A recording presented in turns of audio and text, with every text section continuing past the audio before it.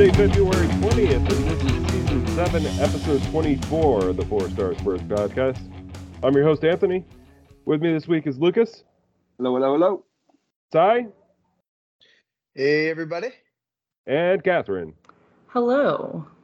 Well, welcome back, Catherine. I guess you said it's been since September since you've been back, but it feels like it hasn't been that long. It's definitely been a hot minute, so glad to be here. Oh, good. Well, maybe we'll get some insight on stuff for the club as well while you're on in the second half. But now I want to kind of roll the conversation into before we start talking about the West Ham victory yesterday. I just want to have a general conversation about Conte. So as we know, Conte stayed in Italy after the Champions League match. His health clearly wasn't 100% back.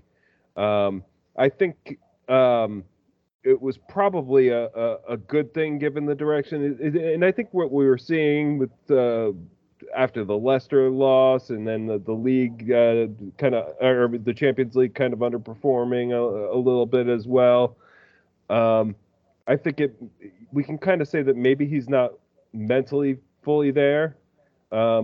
How are you guys feeling on the break? Is this a good thing for Conte and the club, or is this or is this kind of concerning that he's taking this break as he recovers from this health issue? Lucas, go ahead. I have a bit of a pessimistic view on it. I think it's a good thing for him health-wise, and that's the most important thing for him. Like you said, I think he probably rushed coming back a little bit too early.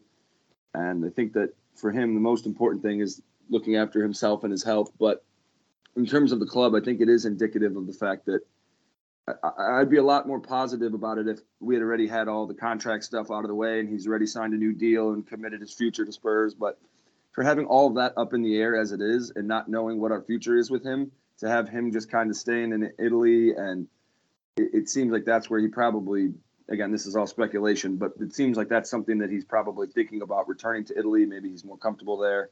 I think that I think it's very worrying that we don't have any future plan set in place, and he's kind of almost distancing himself from the club almost, it feels like. So it is unfortunate because I think the best thing for the club right now is to try and get some kind of direction in place and say either you're with us for the future or you're not, because if he's not with us for the future, it does us no good to keep him around for the next few months. Like, this is probably, we should be starting to look for a new manager now instead of doing what we did 2 summers ago where we wait until the last minute and we ended up hiring our 11th choice. So if he's not committed, I would like to see us start putting plans in motion now, and so we can have a manager in with a preseason and getting players in for his system instead of waiting till the last minute and starting off with a brutal season next year. Yeah, and you have to be concerned about his frame of mind to a certain extent. And you can understand it because, I mean, he lost 3 friends, and then all of a sudden he has an illness, and luckily that illness wasn't anything that severe or something that's you can correct through a surgery. But that has to put you in a bad mental place, and maybe he shouldn't be coaching. And you can kind of understand why he would want to go back. But, yeah, it kind of puts us in this weird spot, especially since we're still not in a horrible position. Like, it's tough to say that, we should be sacking this guy. And why would you sack a guy that's ill and has a justifiable reason to not be coaching right now? But it's just a really weird situation. Si? Yeah, obviously I agree. His health is the most important thing. I'm gonna flip it a little bit here. Just like Son coming on and being benched and coming on and scoring all these goals off the bench, him being gone and the players having to react to that seem to be. It's not against him. It's just they seem to have to work harder. It just seems like it's forcing a little bit of life into the squad. And I don't think him being gone is really anything that's going to be long term. I do think he's going to end up signing. He always says how much he enjoys being here. Yes, he's living through a hotel, which is atrocious. So maybe he will end up going back to Italy with his family, who wants to live in a hotel for 3 years. but I feel like it's given the squad a crazy little boost. It's weird to even think that, but like even Son off the bench, just little things like that is just a spark plug that the Spurs have needed for the last like a month and a half. Just needed something to kind of like push us. Yeah, Catherine. I agree with Lucas and Sai. There's not also too much more that I can say, but I can say it'll be interesting. It's interesting, Sai, that you say that you think he's going to stay, whereas I'm a little bit more bullish on that. But if he does stay, it'll be interesting to see who he really incorporates into the squad and what other positions that he's going to prioritize to get new players and to have the competition with the positions. But then also, if he leaves, what are we going to do about those players that he specifically brought in for his formation? Because we've had that happen in the past with Mourinho and Nuno, especially, that they brought in players and then it didn't really mesh or meld with the squad because then the successor didn't play the players how they should be. And so whatever is right for Conte, I'm fine with him himself as like managing and health wise, but for the team and the squad, that's where I'm more not confused, but I'm just racking my brain to think about, okay, if all of the scenarios of if he does stay and he gets better and he does stay, or if he gets better and just goes back to Italy and is the Italian national team coach or whatever. But yeah, I agree that I'm glad that he did stay though in Italy, because he does need to get better, and so then once he does come back, he can manage with full force. Yeah. Well, go one ahead. thing I will say to about Luke, I think Lucas is right about if he's going to leave, let's get our manager in now. Let's be ready to like talk about preseason in the summer, talk about next year. And I think, these last couple of weeks with Conte at home, he's probably doing a lot of thinking. I mean, he's having to manage the club from afar. He's thinking about where he wants to be, how that feels. And I think Conte really is going to do what's best for the squad. The man makes a ton of money, and he's going to make a ton of money wherever he goes again. This is not a money thing. He's not trying to like ride the contract out to see all the money, blah, blah, blah. He's going to make the right thing. So if him and Levy get together and they're like, he says, hey, I think I'm not going to sign, Levy's probably going to pull the plug on him. And we're going to have to start interim manager Ryan Mason again. And then we'll go to the summer with bring somebody in. But Catherine, like you said about the squad, listen, every Premier League does this. We build a squad. We feel like it's a lot of great players. Yes, a few for a system, but you hope to have the Emersons that can play right back in a different system, or you hope to have, the Davies who could play basically fucking anywhere. Jesus, Davies, you're awesome and a legend. But I just think let's not worry about who we bring in. Let's just worry about tomorrow, the next game, what happens, and go from there. That would be my thought. Yeah, no, I think that is a good thought. And I think this is a good way to roll into our first listener question. So our first listener question comes from the Twitter account we call Big Bird. So at AP23871 asks us, it seems as if the team plays with more energy and purpose under Stellini. Do you guys agree? Also, the dude's 5-0 when subbing for Conte. Should he not be on the short list of potential managers when Conte leaves? What do you guys think on that? Lucas, you can tackle it first. Well, unfortunately, the way we see these managers work is they work in teams. So he's most likely, if Conte goes, he's going with him. Most likely, that's how these managers take their whole system with them. And no, I don't think it's fair to be throwing Conte under the bus and say, oh, well, the players play better without him. But I think what we've seen, and the reason that it's worked successful, is the one thing that Conte has shown as a weakness is his inability to be flexible and change things up. And when we've seen Stellini come in, we've seen trying different things or rotating different positions around or giving guys a break or even instead of running Son into the ground, it's having fresh Son come off the bench in the 60th minute yesterday, or putting Ben Davis at left wing back. Like, there are different things that you can try. It doesn't all have to be your system. Either it's working or it's not, and that's it. And I'm not going to make any flexible changes. And I think that's what we've seen. That's been the one main difference between Stellini and Conte. And who knows? Maybe Conte had a lot to do with that. I'm sure he and Stellini are talking every day, constantly talking after every training session and seeing what's working. And I'm sure he has a big part of it. But I think the players feel a little bit more free to express themselves when they're not in such a rigid system. Well, and to that point, that was what I was going to say. Stellini even said in his post-match interview, that he's been talking to Conte before, and it was Conte's plan. And let's face it, like, these two wins that he's got in City and this one West Ham are pretty, I don't know, cookie cutter Conte wins when you think about it. Like, this is how Conte works out these. So naturally, the guy that's going to work with him, and I'm sure he's going to go with him to answer the question. I'm sure he's going to go with Conte if Conte leaves. So he wouldn't even be a replacement option. But I think you're right. You've hit on it exactly. These players are just maybe a little bit more at ease, maybe without Conte there breathing down their necks. Maybe they feel free to make a few more mistakes, because I think sometimes we see that they're just too concerned to make the errors, and they don't freely express themselves as players. And I think that's kind of what's been hurting us in a lot of these other games.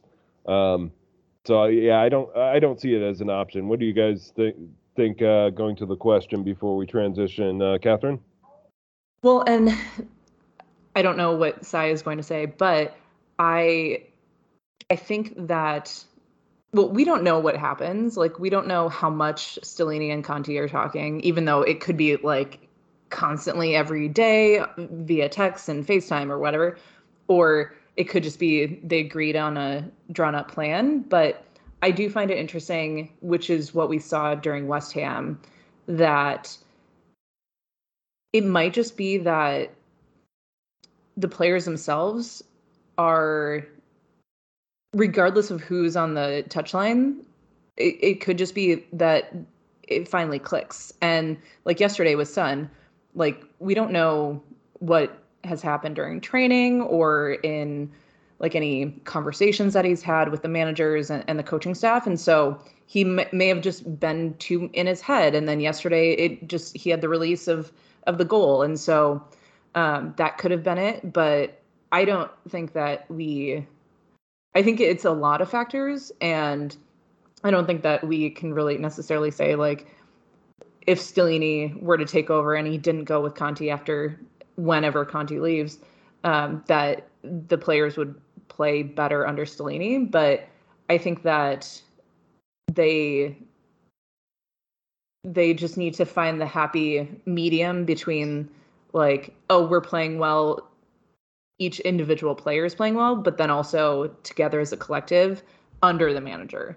And because we've seen great performances though under Conte, and it's not that I don't think it's necessarily Stellini being on the touchline or anything. I think it's just everything kind of coming together at one time, and it just hits the right note, and the choir sings in unison to mix like 18 metaphors together. Sai? Yeah, I mean, Stellini's gone once Conte goes. And there's multiple reasons behind that. One, he's a Conte system guy. We're getting rid of the Conte system. That's what's going to end up happening. If we don't like what's happening, it's gone. We're not just going to sit here and just keep bringing in people within Conte. And he's learning under Conte, and he's not ready to be his own thing yet. All these coaches want to be head coaches. I mean, that's why they're doing this. So it's not unfathomable that he is in the market to be our next head coach, or but he won't be the very, very next one. But besides that, no, to answer the question, 0 chance he's the next coach. Yeah, well, and I think this is a good place to roll into a conversation about the West Ham match. So, clearly, this was a good performance. I think when most of us were coming in, we were looking at the rotated squad. I was very happy to see Son benched because anybody who listens to this podcast regularly knows I've been saying over and over again, bench him. It's not that I don't love Son. He's just the type of player that needs a break every once in a while, and we're going to take the best advantage out of his skill set by using him off the bench at times. Sometimes starting him, but oftentimes, like as he ages, we're going to get the most out of him by bringing him in late and letting him run at tired legs. So I was very happy about that. We kind of looked at the wing back situation. I was wondering if Porro was going to get the start here, but he didn't, and we'll certainly talk about the results of that as we have this conversation. And then we saw Ben Davis on the left, which was kind of like, okay, well, this is Perisic. Again, another aging player, certainly needs a break. But this was some rotation. How were you guys feeling when you saw this squad? Were you concerned or happy with what you were seeing? Catherine? Yeah, I was pleasantly surprised, especially, and I like to take the perspective that players aren't benched, they're rotated. And we need to accept that as fans, where it's not that, yes, he has been not playing up to his Son. I'm speaking to Son right now. He's not playing up to his own standards nor our standards as supporters, but you need to have that rotation. Otherwise, like, he might just continue on that path of consistently not performing to his best. And so to have that rotation is extremely important. And I know I've mentioned this before on the podcast about rotation, and that it's not players being benched. It's just you need to figure out, especially with our upcoming, we have a slog of matches in the next like 2 to 3 months in Champions League, FA Cup, and the Premier League, that we will have to see players being benched, quote unquote, or rotated. And so I was, like I said, pleasantly surprised.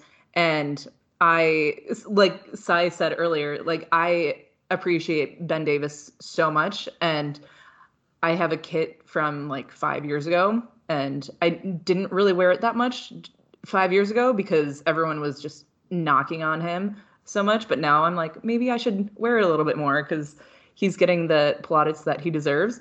But then we're seeing those players like a Ben Davis or like a Richarlison coming in and rotating in for Son, that they are able to get the game time and get the minutes under their belts and really get the experience that they need to be getting if they're in three competitions.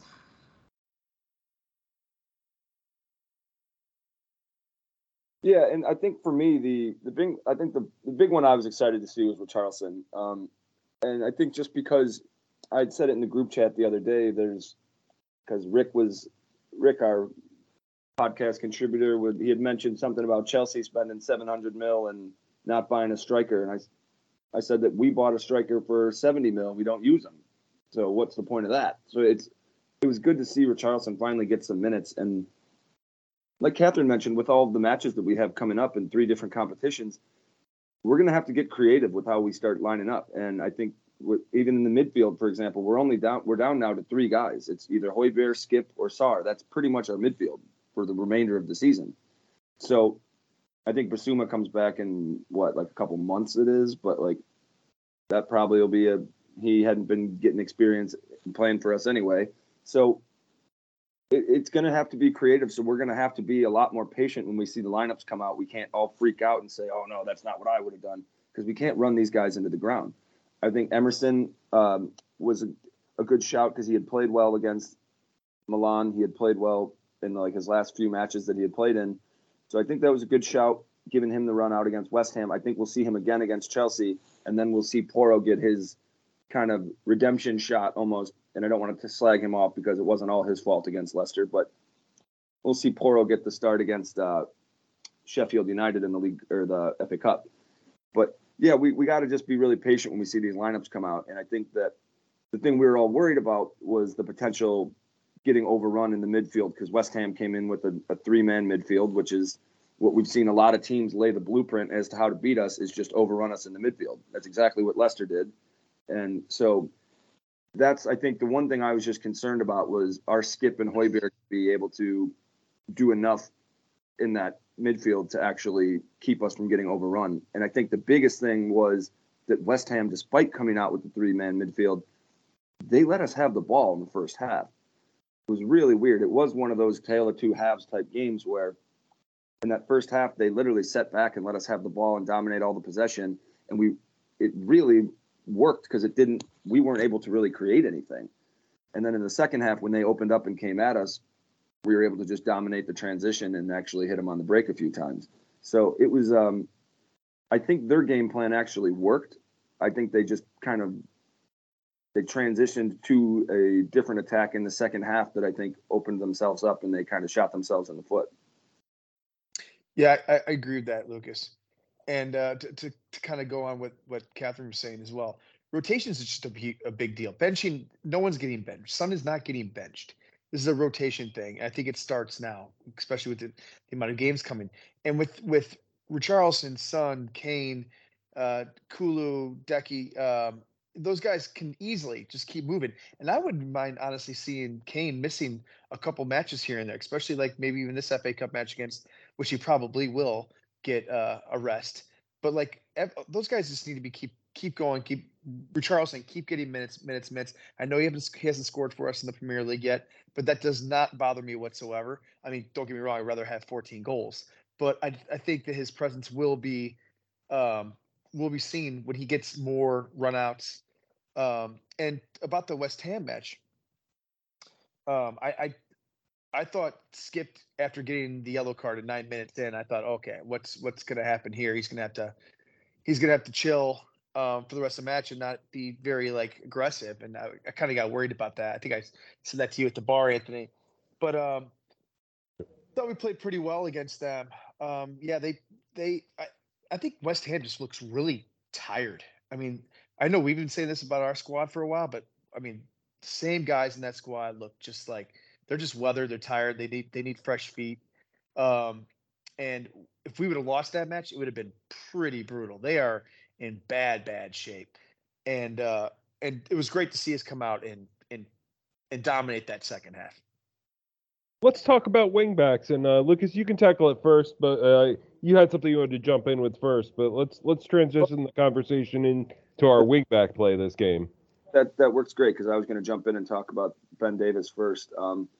I thought Ben was really, really, really good, and I think that he deserves extra credit for that, because this isn't a role we've seen him play in like 5 or 6 years. Like, he hasn't played a left wingback position in God knows how long. So for him to just randomly get slotted back in there and do the job that he did, if he had randomly got slotted in there and he played a 5 out of 10, I would have been like, fair play. But for him to come in and have like a 7, 8 out of 10 performance in a position that he hasn't played in years was really, really impressive. And it speaks a lot to his ability to be flexible and succeed in different positions. And I think that he was really, really good getting forward. He was aggressive. He was taking his man on, which is something we've really never seen from him. And it's something that we need our wingbacks to do, especially if we're not having any creativity going through the middle. So I really thought that he played exceptional out on the left. And I thought Royal played really well too. And it was helpful, because I don't want to congratulate and give us the biggest pat on the backs, because it's not like the both wingbacks were unbelievable, worldly performances. I think a lot of it had to do with the fact, like I said, that West Ham let us have the ball for that first half, which is, I think, had they tried to come at us, we might not be sitting here celebrating the performances of Ben and Emerson. But the fact that they sat back allowed for Royal and Davis to have a little bit more leeway going forward. And that was really, like I said, they kind of played into our hands on that one in terms of those wingbacks. Yeah, I think that they probably saw the way what our wingback selection was, and had the reaction like, oh, we're just going to play this one defensive and try and counter. So, like, they wanted us to have the ball because they didn't have any confidence that we'd have the skill set to break them down, and I think they were wrong in that regard, because ultimately we did, and it came from first from Ben Davis and Emerson Royal combining for a goal. To be fair, two wingbacks, classic Conti, two wingbacks contributing. Højbjerg on that goal was I think he was the maestro on that. That ball that Højbjerg played in to Davis was just unbelievable, and it was nice to see the ball through from Davis and the finish from Royal. So a nice little wingback to wingback connection. But I do want to say that was Højbjerg's doing. That was an unbelievable ball that he played. Certainly. Yeah, like Højbjerg deserves the credit, but the wingback positioning is what we've been screaming that we need to see out of our wingbacks all year, and we got it. Like that they're feeding each other the ball. And yeah, it was Højbjerg's a play that made it all happen. But if it was a month ago, neither of those wingbacks would have been in the right spot to receive that and make that play finalized. So I think they deserve credit too. Go ahead, Kevin. I think it was really smart, and I know we were mentioning Stellini and Conti earlier, but whoever drew up the formation and the players and the personnel on the pitch, plus that was great. Plus, though, a lot of times we don't see all the connections happen, and that's where we get frustrated.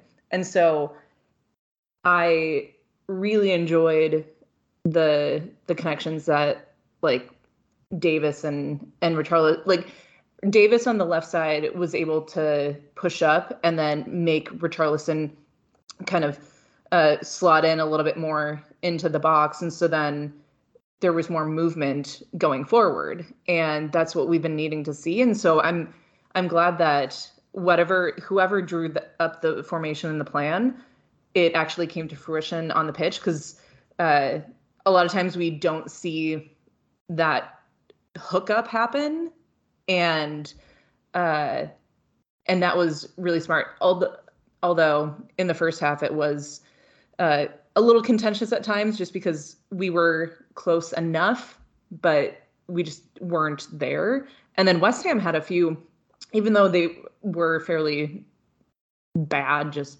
straight up bad yesterday, they did have a few shouts. And that's when I was like, is this actually going to work? But then came the second half. I was a little bit more at ease. Yeah, and then ultimately Son comes on in the 72nd minute. How are you guys feeling about Son being on at that point? And we hadn't seen a whole lot on the attack from Richarlison, though I was happy to see him in there getting minutes and experience. But how were you guys feeling when Son came on? And I think Luke. Oh, go ahead, Si. Yeah, well, I was pumped to see Son come on there, because I think he's come on he scored goals 4 of the 5 times he's come off the bench. So, I mean, it's been pretty remarkable what he's done, given 60-minute rest and then come on in the last 30. I was actually kind of hoping he would have come on for Decky and slot Richarlison on the right and kind of get that pairing, that trio a little bit of love. Emerson and Decky seem to have a good rapport with each other, running around each other on that right side. And maybe that's why they took off Richarlison and left that combination on the right alone. But no, I was thrilled to see Son come on, and obviously he did what Son does, so that was amazing. Lucas? Yeah, 2 things, because there's 2 ways we could have played it, and I think we chose the right way. And I think with Kulusevski, he actually had a pretty poor game. He had, I think, 9 crosses that he put in, and like only one of them was like actually found a player. And with him, I think, and he had one good one that he played. I forgot, it was like Kane or Charleston. It was one of those 2 that he played it into, but it was subpar for what we expect out of Kulusevski. So I think I agree with Si that it was because Kulu was playing bad. I was hoping that Son was going to come on for him, but I think the way we played it was a lot better because of the work that that Richarlison and Kane had been doing. So Richarlison had been basically working the hell out of these West Ham defenders and been running at him. Kane was able to sit back a little bit, drop deeper, and have Richarlison up top just running at these guys and pressing these guys and making them work, which leads to tired legs. And when you make this defense work like that for 60 minutes and then you bring on a fresh Heung-min Son, that's a nightmare for defenders. So it was only a matter of time until Son was able to slip behind. So I like the way that we played that. We kind of wore him down with Richarlison and then swapped in one of the fastest players in the Premier League and the reigning Golden Boot winner. So you know that that's going to be successful. At some point, you're going to get your opportunities. And Son did great to, obviously the ball from Kane didn't hurt, but Son did great to actually capitalize on that opportunity and seal the game. Well, yeah, and to your point, like Kane changing his role and being more of the guy up top created the situation where Son could be there to collect that really impressive pass by Kane. So again, we know that those are two guys that can combine together, but we've been seeing them struggle to do so this season, but not so much when it's Son coming off the bench. So I would like to see more of this rotation, if that's what we're going to call it. One thing that I really, sorry, I butted in right there, but one thing I really have been enjoying seeing, and I was speaking to a few people yesterday after the match, that it's wild to understand who we know of Kane from 7-8 years ago to now, because even though he consistently puts in top-notch performances, because his role has shifted and because of the players on the pitch shifts with substitutions, then he becomes a different player.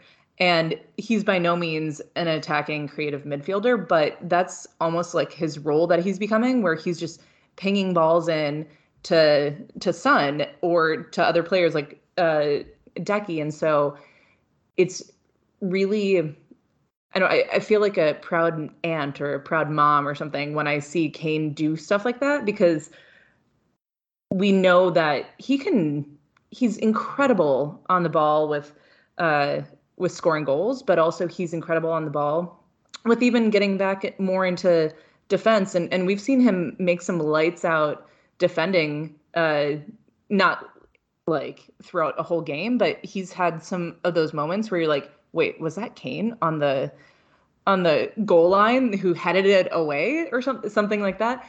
And so even yesterday, it made my heart warmed, because I didn't realize it was Kane at first who slotted that in for the assist. But then when you see it, look at it back, and kind of like what Lucas was saying earlier with Højbjerg's ball, like they were both so pristine and precise that I'm looking forward to the end of the season and seeing what we can do with the creativity that we have, that we will need to bring to the pitch for the rotation and for the with the injuries that we have and with the games that we're playing with our competitors. And so that was something that it's not necessarily what I saw yesterday specifically, but just more what I saw yesterday brought up a whole new conversation that I know that we've been having, but I just wanted to highlight that today. Yeah, and we didn't even need the handball penalty in this match. Go ahead, Lucas. Yeah, that one. I was just going to quickly say on Catherine's point. Yeah, Kane's obviously the total player. I think there was a great example from like a few years ago. We played Burnley away, and Kane was like our best attacking player. He was our best midfielder, and he was our best defensive player. He like had 2 goal line clearances or something. I was like, this guy's all over the place. But yeah, I think with that ball, like you didn't even have to look to see who played it to Son, because you just knew it was like Harry. When a ball like that comes in, doesn't even have to look to see where Son is. He knows where he's going to be. Those two have a connection that obviously has never been seen in the Premier League before, because they hold the record for most goals created between each other. So I think with your point though on that handball, that had to be the weirdest thing I've ever seen. Like, was because even the commentators weren't. We all thought at the pub, we were saying, well, maybe it was because the guy he was passing to, I think it was Kane, maybe was offside. Like, that's what we all kind of thought. But they didn't show a replay that would have showed, like, whether or not he was offside, which would be what you would do if there was any controversy of whether or not it's offside. They would show you a replay or something of it. They didn't show anything like that. The commentators never even brought it up, and they just kept showing the handball. So I'm like, how did something like that not get – I don't understand. The ball was on the ground. It was like he swatted – it was like a goalkeeper. Well, inside, like we talked about this, like when it came out of half, like we were watching the players talking to the referee on the pitch about it, and he's sitting there like showing his hand, like they're clearly talking about the handball and not about offside. So it couldn't have been an offside, right? Si? Yeah, VAR actually. Back in the studios, they talked about this. VAR actually ruled that not a handball. It was had nothing to do with offsides, had nothing to do with Kane. They viewed it as the arm was down, not in a egregious place, and was not intentional, which I thought was insane. I mean, if you told everybody in the pub that was not, it was only just not a handball, I think we all would have lost our fucking minds. We've seen so many handballs. I'm not even going to talk about Champions League. We've seen so many handballs in this league throughout the year, just this year, that have been called that are like way egregious than that. Go ahead, Lucas. And I think that's where the frustration comes from, is that we just don't understand. As supporters, we've gotten to a point where we just don't even know what the rules are anymore. And I think that's where nobody knows, apparently. Yeah, it's like if there was a clear cut. It's just the inconsistency is, I think, what bothers the hell out of all us. We don't know what a handball is and what a handball's not. We don't know what a foul is anymore. Like, well, it's like if you watch a different sport, the NFL, like what's pass interference? It's based on that guy's judgment for that second, and it's not, and they don't review it. At least in VAR, they review it. I mean, it's literally a reviewable offense. Did this happen? Did it not happen? Did the ball hit an arm and stop it from going to our player to then proceed for a goal opportunity? Yes, it did. It was ridiculous. Yeah, and the thing that I was excited about, and this is a throwback to the first time we played West Ham away this season, and we had that 1-1 draw. I think the one thing that I was happy with the VAR decision was at least they came to the decision within like 30 seconds to a minute, which, again, it screwed us. I think they made the wrong call. I think it was a clear-cut, obvious handball, but at least they only took like 45 seconds to be like, okay, let's resume play. When we played West Ham in the fall, we dominated the game for like the first 10 minutes, and then there was a penalty call on Kane, or like I think Kane created I think it was a handball or something, but it was a penalty, and they spent like 5 minutes reviewing it, and we all sat there for 5 minutes waiting, like, what the hell is going on? And then after the 5 minutes, they took it away, and that felt like it almost felt like a goal for West Ham. Like, it was such a big boost for them and their supporters. And then all of a sudden their stadium came back to life. And when we had been dominating the game until that point, all of a sudden there's this 5-minute delay with this huge momentum swing. And then it's a brand new game. So I at least liked the fact that yesterday, I think they made the wrong call, but at least they got it done quick and we were able to resume play and keep our momentum going and keep dominating the rest of the first half. Well, let's go to MVP. Si, you can take this one. If you had something to finish up with on the VAR, go ahead. No, I was just giving Lucas a thumbs up. In agreement. All right, MVP. Let's start there. I think my MVP was Davies. I think just the versatility of that kid. Not only did he have just a great game and obviously a nice little slotted assist. But he just worked hard. Like Lucas said, he challenged all day long. And then when we took off Langley, like, he just slots right back in his position, and just goes about his business every single day. And when he does stuff like he did yesterday or Saturday, yesterday, he just really impressed me. So I'm gonna go with Davies. Catherine? Yeah, I'm in between Davis and then also the midfield pairing of Skip and Højbjerg, just because we haven't even spoken about them except for when Si mentioned that that Skip got the yellow. And I thought that they had a really good pairing. It was just very solid. Like, nobody really said anything when we were all speaking about the match, that nobody really spoke about the defenders or the midfielders, or nothing was extremely horrible or that we were up in arms. And so I think that's a great indication that when nobody's talking about the defenders or midfielders, that they're doing their job. And I think that that was a really important game, because West Ham always comes up against us as their cup final, as we all talk about. But yesterday, since they didn't come at us like it was their cup final, we were able to really shine within those defenders and midfielders. And so I would say either Davis or Skip/Højbjerg.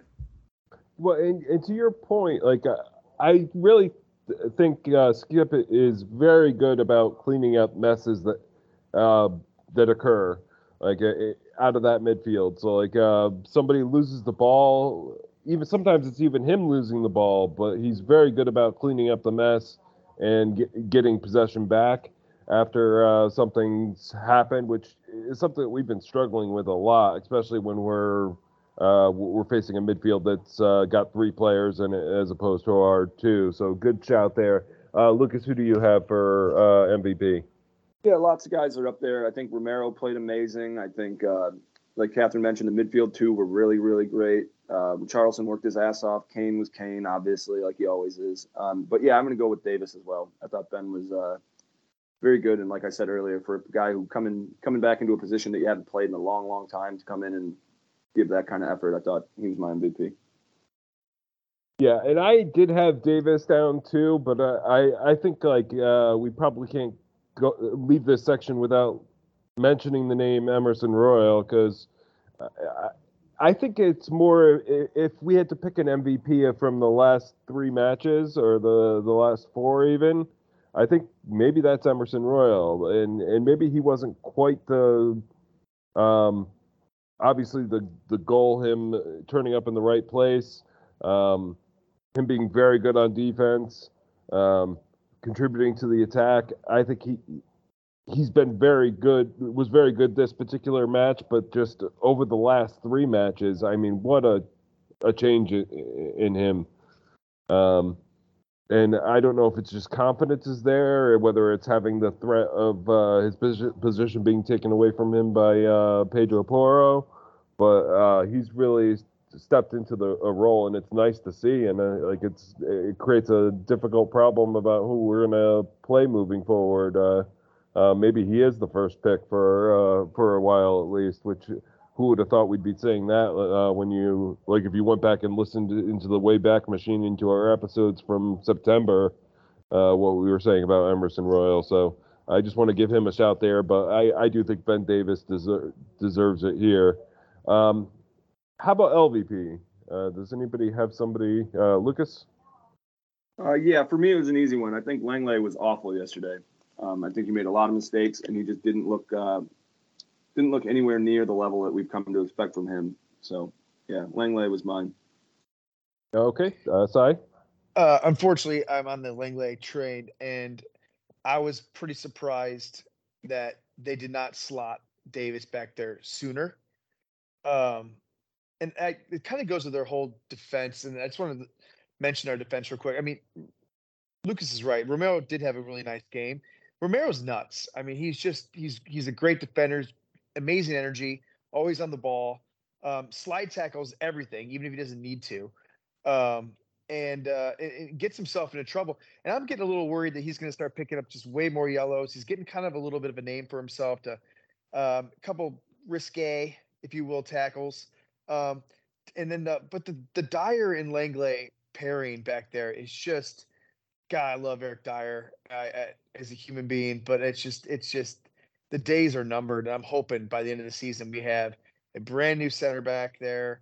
And Langley's a Lone, so the Lone needs to head out, because I don't think he's anywhere near what we need at that spot. And Davis is old, and as much as I love him, he's not solid every day third in the back. So the defensive pairings is the one thing that I thought the whole match was where we were the weakest, which is funny because we beat them 2-0. But we really were, like we said earlier, weren't really challenged all game long.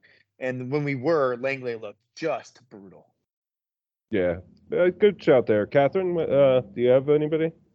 Well, not to continue pouring the hate train on Langley, I can see where you guys are coming from, but and I know I've mentioned this before, but when I think of MVP and LVP, I think of the value that they normally bring, and then if they're exceeding that, or if they're matching it, or if they're just falling way behind it. And so if you can see where I'm going, I would probably say Kulusevski, just because he normally has such a high standard and his ceiling is incredibly high. And it's not necessarily the least valuable player on the pitch. It's just more so in my mind, I'm thinking it's the least value that he's brought. Like each individual player, like we're used to seeing Longley not having great games. And so that's why Kulusevski not, again, like he's had a few bad games in a row. And so I think that maybe similar to Son, that he just needs to have the spark plug moment and he just gets a goal and then he's just fired into the MVP conversation. But I think against West Ham, he was probably alongside Longley, probably within the LVP conversation. Well, and yeah, I do agree with you as well. Like we're going to make it an even split. I had Kulusevski, though I do think even when he's playing bad, like he commands a lot of attention on that right side that the opposing defense has to give.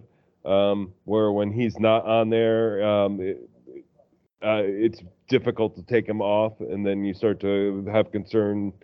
Who else is going to bring the creativity other than Kane? And Kane can't be everything. So, Lucas? Yeah, part of me wonders if like Kulu's carrying some kind of injury or something, because he seemed off the last several games now. So hopefully that's not something serious, and that he can kind of get back on track, because we're going to need him to play really well if we're going to beat Chelsea. But last thing I wanted to bring up, though, just to wrap up West Ham, big shout out to the return of Lucas Moura, my favorite beloved player. I think it was so good to see him come back. He looked excited, got a good shout from the stands.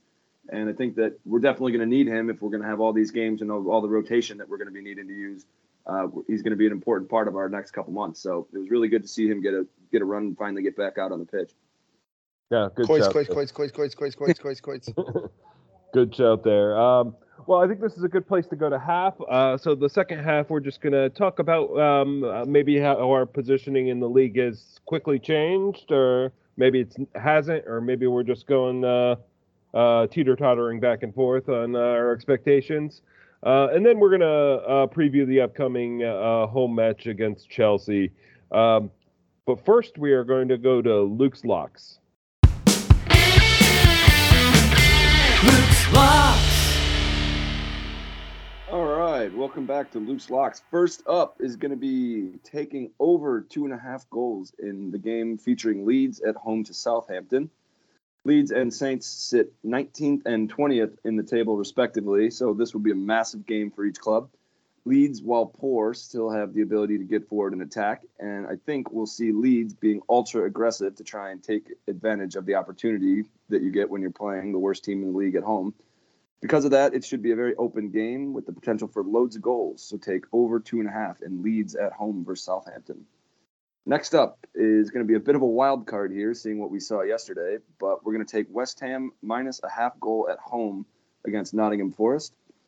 Forest will be coming off the back of an emotional, well-earned point against City, and they'll be due for a little bit of a letdown. West Ham, despite their position on the table, are a stronger side and will be desperate to climb out of the bottom three. So look for West Ham to bounce back and get all 3 points at home. Take West Ham minus a half goal at home to Forest.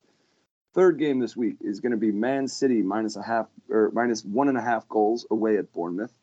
City dominated Forest at the weekend and let points slip away by failing to capitalize on almost a dozen sitters. It's never good to be the team playing City after they drop points. Bournemouth are 17th on the table for a reason and won't have enough to keep a very hungry Man City out. So City should have no trouble rolling to an easy win. Take City minus 1.5 goals away at Bournemouth. Fourth and final game this week is going to be an under bet between our beloved Tottenham Hotspur at home against Chelsea. It's going to be under 2.5 goals. Chelsea has been on a poor run of form lately, but love nothing more than turning up when they play our Spurs.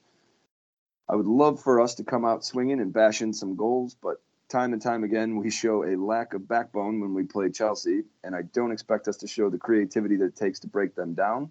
That being said, I also expect our defense to be up to the challenge as well, so this is going to be a low-scoring game, I think.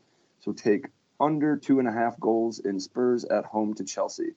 there you have it. There's your free 4 picks of the week. Let's go get rich, kids. Well, thanks as always, Lucas. Anybody putting money on this one besides Lucas? Catherine, you jumping? I think I always, well, thank you, Lucas, by the way, for those shouts, but I don't know. I think I'm the opposite whenever I'm on the podcast or whenever I put in my what I think is going to happen, and then I just end up putting money on Tottenham to win anyways, even if I'm like, oh, we're gonna get a draw or we're gonna lose, and then I just need to back Spurs. So I've been betting on Lucas's 1 of 4. So my new thing now is I'm betting 1 game of the weekend. So I'm not betting 4 Luke's locks. I'm going to figure out which one I like, and I'm going to bet the 1. And the one I like is the first one. I like the over in the Leeds Southampton game. I like that a lot. And the one, like the big one for me, I think the one I'm going to put the most money on is probably City at Bournemouth. Like I said in the locks, I mean, if you're the team that's playing City after they just dropped points and they're in a title chase, like you don't want to be in that seat. And Bournemouth is probably going to get City's going to come out and just probably beat the hell out of them. So that one I'll probably sprinkle on. But who knows? And I think this is a good place to transition. That one I said I think it's going to be the under. That's just a gut feeling, really, because this Chelsea team. I think when they lost to Southampton this weekend, and watching that, it gutted me because I wanted them to beat Southampton because I'm like, the last thing we want to do is play Chelsea after they lose because they love nothing more than to just turn up. They could lose 15 games in a row, but when they're playing Spurs, they're going to turn up. It's just what they do. It's so fucking annoying.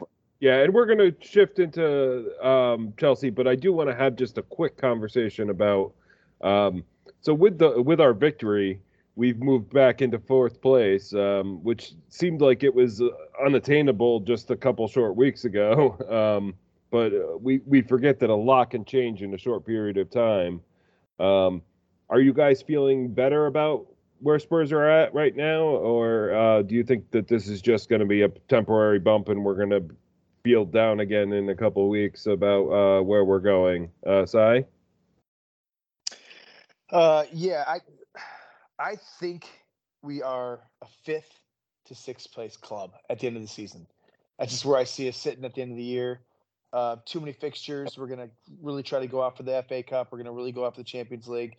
And I think as much as 4th is of a huge priority, I just don't think we're good enough at this point in time until proven. I think the top 4 is basically who they are now. We're in the 4, but Newcastle's a game in hand. I don't see Newcastle faltering. I think they're going to end up getting 4th, and we're going to end up 5th, and we're going to win the FA Cup, and I'm going to be fine with it. So that's where I sit. Ooh, well, I would be okay with that if we got the FA Cup for sure. Lucas? Yeah, I think we are good enough. I don't think we're healthy enough, and I think that's the problem. Is I think that had you asked me this question a week and a half ago, I would have been all for it, saying, yeah, we can finish top 4. We can finish 3rd. Like, we can hunt these guys down. But the reality is by losing Basuma and by losing Bentancur, who's been just like the heartbeat of our midfield, we're pretty much going into a top 4 race with Newcastle. And it's going to be, I mean, yes, you could consider Liverpool's on their way back up.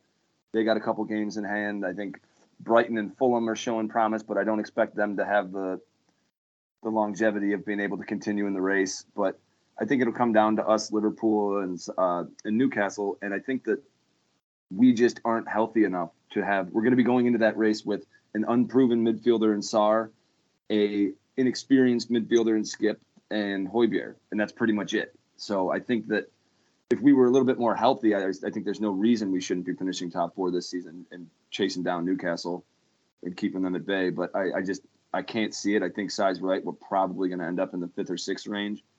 If that happens and we win the FA Cup, I'll live with it. But it's a big ask. So, yeah, like we talked about earlier, we got a lot of rotation that's going to need to happen because we got a lot of games left and we don't have that many healthy players. See, it's so interesting that you say that, though, because I'm a little of two minds. Like, I'm very much in the camp of the both of you, Sai and Lucas. where I'm thinking, we'll probably maybe win the FA Cup or maybe get fifth because of the injuries and the rotation and just not really having everything all come together. But then, and that's like my realistic side, but then my optimistic side is more like, well, we got to the Champions League final with a very bastardized version of our squad back then. Like, we were playing not well. We lost so many games away from home. And we also had injuries that Llorente year. was up top. Yeah, we had who, God bless him, like, may he have a great retirement and sit on the beaches of Italy or Spain or France or wherever he's going to live and have everyone look at his tree of how tall he is. But I think that I see that year and I think, well, we did it then, so why not? We could Frankenstein's monster this time too. So that's why I'm in two camps of thinking, well, we could always finish fourth or be in the top four somewhere. But then, especially thinking back to this weekend, I watched the Liverpool game and I was like, they're kind of shit this year. But then I don't want to say that too loud because they'll come rearing back with my luck. But it's a tough question. It's a tough thing to look at. Well, at the same time, who would have thought that Emerson Royal would have made both Declan Rice and just a couple of weeks ago. Geez, why am my brain freezing? Grealish? Yeah, Jack Grealish, like his little bitch. So who knows what could happen? Maybe the players that we have can do it. But Lucas, go ahead. I think a big thing too. It's a kind of an elephant in the room that we're not all talking about. That is very impactful for how we're going to finish. Is who's our manager? Like, is Conte going to stay? Like, is Conte going to be a part of like actually seeing this out and trying to get us into top four, or is he going to kind of maybe take his foot off the gas mentally, or is he just going to get sacked, or is he just going to walk away from the club? Like, there's so much up in the air about that we don't know, and you would like to think, well, we're not going to sack him or anything if we're in a top four race. But that being said, we sacked Mourinho a week before a cup final, so whatever it's going to be, it's going to come down to like pinching pennies here and there with Levy saying, no, well, we could save a couple million if we sack him now, but that could be a thing that we have to think about too. So I think that's really a big thing, and a big contributor on whether or not we finish top four is, do we have a manager that's trying to drive us into the top four, or do we have Ryan Mason, or do we have who knows who? So there's a lot up in the air, but I think it can be done, and we just got to take it one game at a time. Hope we can stay healthy, and who knows? Maybe we'll see Skip and Sarr and Højbjerg develop into this like awesome trio of midfielders, and maybe we'll see like Pedro Porro. Maybe we'll just turn into like an absolute beast or something. And so there's a lot of variables up in the air, and I think I'd like to hope that we finish top four because it'll be really important for us to try and keep guys like Kane and draw in new players over the summer. So it should be our priority is trying to get top four. Yeah, well, good shouts there all around. Let's move the conversation into this Chelsea match. So yeah, they're sitting in 10th place right now, so not very impressive. Like we thought with all this big spending that they were going to take off, and I do think that they are going to be a huge threat next season. But whether they'll have it this match is a big question. We did talk about their loss to Southampton, but they did lose also in the Champions League to Dortmund prior to that. We know who their goal threats are and who we have to be worried about there, so I'm not going to kind of go into all that. But I just want to say we have to go all the way back to 2018 to find two consecutive results in the league against Chelsea. There was 2020, there was we did win a league match and then beat them in the League Cup as well. But if we want to just focus on the league, we have to go all the way back to 2018 to find two consecutive times getting a draw and or win from them in the same season. So We drew them back in August, obviously, with the 2-2, and we've lost to them the last 4 times that we faced them. So it's been a little bleak. Despite how bad they're playing, do you guys think there's any chance at all here that we can beat Chelsea at our place? Sai? I definitely think we can beat them. I think their biggest thing right now, they've had their last 5 results are, I think, 2 losses and 3 draws.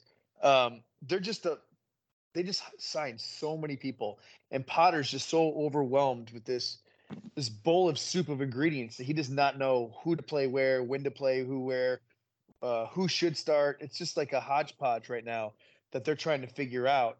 And I don't know who we're going to see. I couldn't even tell you what the start. I couldn't bet $1 that what that lineup's going to look like for them. So I think from our side of it, I think we do see Emerson Royal again defensively, because they are fast up front, and we're going to be a defensive-minded team with the counterattack.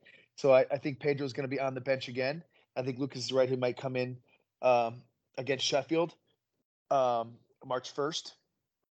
But no, I definitely think we can get a result. We're at home. We're playing well. Just real fast, I don't mean to interrupt, but since you kind of dove into it, like I want to tackle Kyle Mate's question. So yeah. Kyle asks us thoughts on wingback selection: Davis at left wingback, Porro or Emerson versus Chelsea, and you think obviously that Emerson should go against Chelsea. It sounds like. Yeah, well, I guess I ran right into that question. I do. So I think it's going to be Davis, and I think it's going to be Emerson again. Perisic, unfortunately, is really well in that attacking third, but he has shown over the last 4 or 5 games that defensively he's just getting kind of toasted, and it's noticeable, and they're noticing it. And Sessegnon's hurt. We don't have anybody else. Can't put Royal over there and start Pedro. That would just be a trap. Royal's not a left wing back, let alone a right. So I think we're going to see Davies, and I think we're going to see Royal again starting at home. Okay, so you kind of agree with Kyle's assessment. Lucas? Yeah, I do. Yeah, I actually think we will see Perisic start. I think we'll see that he's going to have a full week's rest here, which is important for him with his age. So a full week's rest going into the game. I think we'll need him. Yes, we'll need our back 3 to be able to cover, because, as I mentioned, Perisic he's been suffering a little bit defensively and with his ability to get back, and he's been getting skinned a couple times a game now. But I think he's going to be really important to us being able to create chances, and I think we'll take the gamble there, especially because the last time we saw Chelsea, it took set pieces to break them down. Or it took a very nice corner at the end, and so I think we'll see Perisic's ability to play in the ball will probably outweigh his risk of getting skinned. I think a big thing is Ben Davis played really well, but like I had mentioned earlier, had West Ham been coming at us aggressively, I think there's a big risk of Ben being able to get back and down, up and down the pitch as well. So I think we'll probably take the gamble and take what Perisic can offer us going forward. But I agree. I think Royal will start, and then we'll see Pedro Porro get his start against Sheffield. Yeah, it seems like with the midweek coming up, that's a better place to give him his second start. Maybe build up a little confidence for him, and a few more weeks in training with the rest of the squad. So I agree with your assessment there, Lucas. Catherine, do you have any different thoughts there? Nothing really on our side, but I've been looking at, well, sadly, unfortunately for me, I'm looking at the Chelsea website to see who they played, and they are kind of piecemealing their squad together, because like what you guys are saying, that Potter is under his head, and he doesn't, I don't think he realized the extent to how Chelsea is who they are.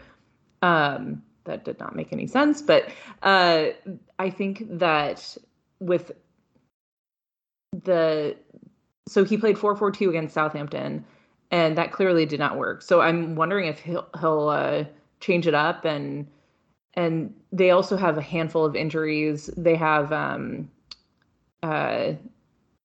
Pulisic out. They have Mendy out. They have somebody else out, Conte, I think, as well. And so they have a handful of players who would normally be the crux of their spine who aren't playing. And so I don't know where I'm going with this, but I'm interested to see who's healthy on their side, but also in the comparison, who will be healthy. But looking ahead, like I was mentioning earlier, we have a handful of other games in the next few weeks too that we need to be looking forward to. And do we play a Davis rather than a Perisic? And I'm sure that that's what Stellini is going to be thinking about during training, that we have to have that give and take and understand how many minutes our wingbacks and our aging players, quote unquote, because they're younger than me mainly, that our aging players are playing. So, like I said, I didn't really have anything important to note, but it'll be yeah, there's no other word besides interesting to see how we match up against them, given each team's injury list plus their upcoming games and They've got the you formation. to think about coming up and things like that too. Yeah. Lucas? Yeah, I think the big thing that's going to be different is and that's one of the reasons that I had mentioned this is a good transition, I guess, into the Chelsea game. But the thing is with West Ham picked they had the wrong game plan coming in against us, and they had the lack of quality.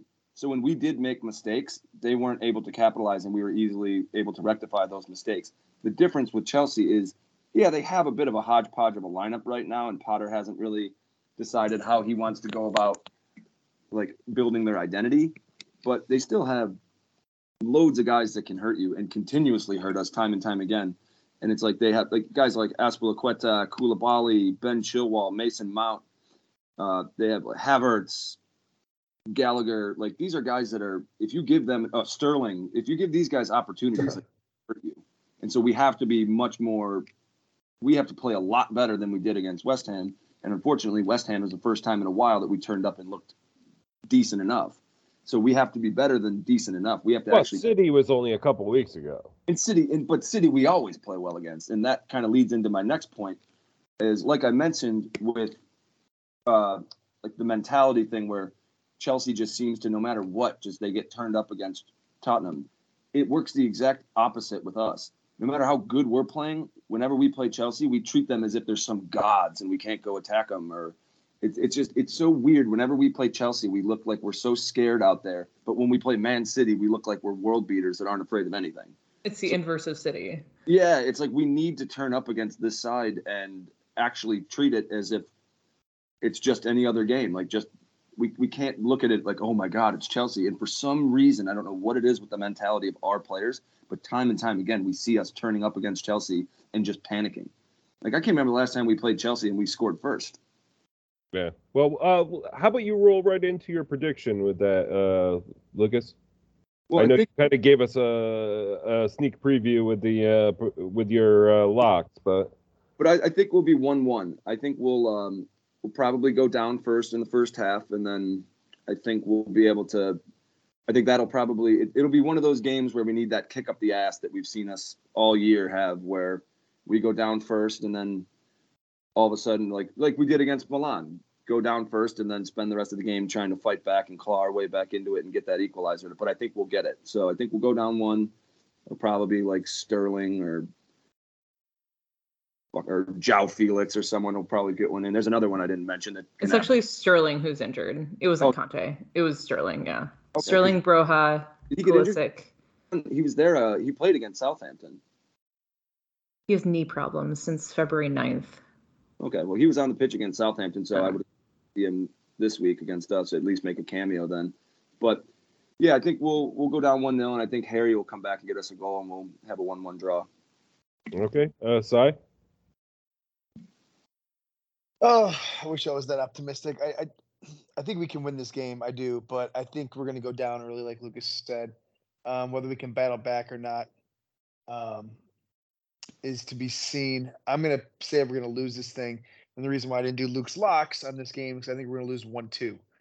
I'm not sure where the goal from us is coming from. I'm going to say it's Sar, or something like that, who comes in the second half and gets a world beater from 22 out or something like that. Any more optimism from you, Catherine? Oh boy. I think that similar to Lucas, I think it'll probably be a draw. I think it would be more of a 2-2 draw. Because I think we'll see a brace from Kane, kind of like the Delhi brace from a few years ago, that we show up, but then it'll be the opposite of what we've been seeing. It'll be like we're great in the first half, and then we kind of shit the bed in the second half.